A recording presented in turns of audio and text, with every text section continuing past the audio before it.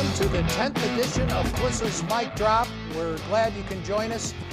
No special guest for us this week as the Broncos are on bye week. However, we are going to review where the Broncos have been and where they're going as they enter the bye week. 3-6 going into week 10. Nothing they can do about that record coming in. That 0-4 start is just too big a hole, I think, for the Broncos to overcome. That really they can, with 6 losses, you can't afford any more in order to make the playoffs or be in good position to make the playoffs. They have a very rugged schedule on the other side of this bye, at Minnesota, at Buffalo. Both of those teams are 6-3. Then they're home against the Chargers. And, of course, Phillip Rivers, they generally split with the Chargers, and they're better than the team they were when the Broncos went out to Carson, California, to play them. Then after that, at Houston, 6-3, and at Kansas City, 6-3, and they should have Patrick Mahomes back for that game. So even if the Broncos play the best they can possibly play and split those 4 games on the road, again, at Minnesota, at Buffalo, at Houston, at Kansas City, it's still 8 losses, and they're pretty much done as far as the playoffs. But things are looking up after that Cleveland Browns game. Baker Mayfield did not play well in the first half and early in the third quarter. Started playing pretty well there in the last quarter and a half. He was accurate at the end. Didn't make the plays to get in the end zone against that red zone tough Denver defense. The Denver defense coming together in Vic Fangio's system. They are now the 4th-ranked defense in the National Football League, 9th in points allowed, so they're doing a heck of a job. And the offense did much better with Brandon Allen at quarterback and Rich Scangarello coming up with a game plan for Brandon Allen that fit his Allen's qualities and characteristics as an athlete. Start with the athlete. I thought really the play that got the Broncos going was a third in their second series. There was a 3rd and 8. Brandon Allen rushed for 11 yards and picked up the first down. That kind of energized the team, energized the crowd. They did not have mobility at quarterback with Joe Flacco the first 8 games. Flacco, by the way, don't take this away. Much better thrower, much better arm than Brandon Allen. Allen had some underthrows that were dangerous in that game and got away with them against the Browns. We'll see if he can clean those up going forward against us, the much tougher defenses with the Vikings and the Buffalo Bills these next 2 games. But, they won, and so you accentuate the positive in that. Tremendous pass to Courtland Sutton, who made a terrific over-the-defender catch in the end zone. They just made plays for him. Sutton made a huge play for Brandon Allen. And then Noah Fant made a huge play for Brandon Allen. It's the second big play that Fant has made, the rookie tight end from Iowa, pick number 20. He took a crossing route, basically an 8-yard crossing route, and turned it into a 75-yard catch and run, breaking one big tackle and then shedding a couple of guys who were reaching from him from behind, and just outran the secondary, outran cornerbacks. It was something to behold. You can see why he was a first-round talent. So the Broncos beat the Browns 24-19. They hold on there at the end. Browns had their chances. That 4th and 1 at the 5, I was saying beforehand, kicked the field goal. That makes it 17-15. Where a touchdown there puts them up 19-17. Of course, that's an advantage, but not that big of an advantage with that much time left on the clock. It was too do or die to go for it. They were short. I thought Baker Mayfield got a bad spot, but he was short. The Broncos had a 3rd and 1, a tremendous safety blitz by Justin Simmons, called by Vic Fangio, executed by the safety, made it 4th and 4. Then Devontae Harris and Kareem Jackson broke up that pass across the middle to Jarvis Landry, while Odell Beckham was open down the sidelines. So the Broncos, a little fortuitous with their win, but they've had some tough luck losses also. So they all kind of even out. They are 3-6. Vinatieri, who made that 51-yard kick this last week, and he misses the field goal against Pittsburgh. Pinheiro of the Bears makes a 51-yarder, 53-yarder against the Broncos at Mile High, and then he comes back and misses this last week against the Eagles. So that's the way it happens sometimes in some of the seasons. But the Broncos do have some silver linings. If you go to 9news.com, I wrote a story basically recapping the first half. The best win was against the Browns, the most recent win. And the reason for that is just the emotion of it all. As a practical matter, that win against the Chargers in Carson was more significant. It's a division game. It's against Phillip Rivers. And it was the Broncos' first win after an 0-4 start. But the Browns, beating the Browns with a new quarterback just energized the team, energized Broncos country, I think, lifted the spirits.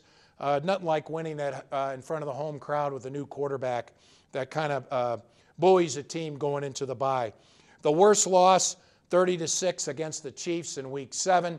Even without Patrick Mahomes, who got hurt with a dislocated kneecap early in the second quarter, the Broncos just didn't show up. Their offense was putrid in that game. Flacco sacked 8 times. They got another sack on punter Colby Wadman, and the Chiefs' defense wasn't very good going into that game. There was a lot of excitement going in. It was Thursday night. Joe Buck and Troy Aikman called the game. It was on you had a national cable audience watching, and the Broncos laid an egg. After they had won 2 straight, the Chiefs had lost 2 straight, and yet the Chiefs showed the Broncos who was boss in the AFC West. Gave some MVPs on offense, went with Courtland Sutton by an eyelash over Philip Lindsay. Sutton, 44 catches, already 2 more than he had all of last year as a rookie. 692 yards and 4 touchdowns. He's 9th in the league in receiving yards, and he's been big. He's been consistent. His worst game was Game 2 against the Bears when he still had 4 catches for 40 yards, and he's been big in the 2 games since the team traded his receiving partner, Emmanuel Sanders. Lindsay has 584 yards rushing, so he's now on pace for 1,005 touchdowns. Plus, he had 160 yards receiving. So his 744 yards from scrimmage is actually more than Courtland Sutton, 45 more than Courtland Sutton. But I go with Sutton because Sutton's been in on 92% of the plays, and he's been a good blocker as well.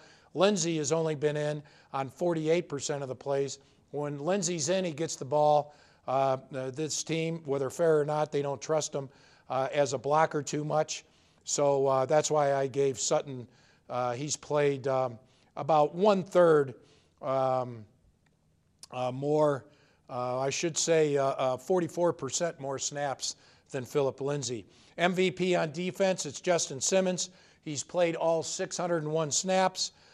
He leads the team in tackles with 53, and he leads the team with 2 picks and 9 pass deflections. Top rookie, Dalton Risner. It may be Noah Fant at the end of the year, but through 9 games, it's Risner. A center through high school. He was a right tackle at Kansas State. The Broncos saw a left guard in him. He's been there since day 1. Since the very first rookie minicamp, he's been with the Broncos' #1 offense. And he has, by those who evaluate offensive linemen, who actually watch them, everyone has said that Risner is the best offensive lineman. He's also got a really nice personality that, he not only had a head start on that from the whole community in Wiggins, but it seems like Risner's getting a whole army of fans here. Could be one of the more popular offensive linemen of all time, really, with the Broncos.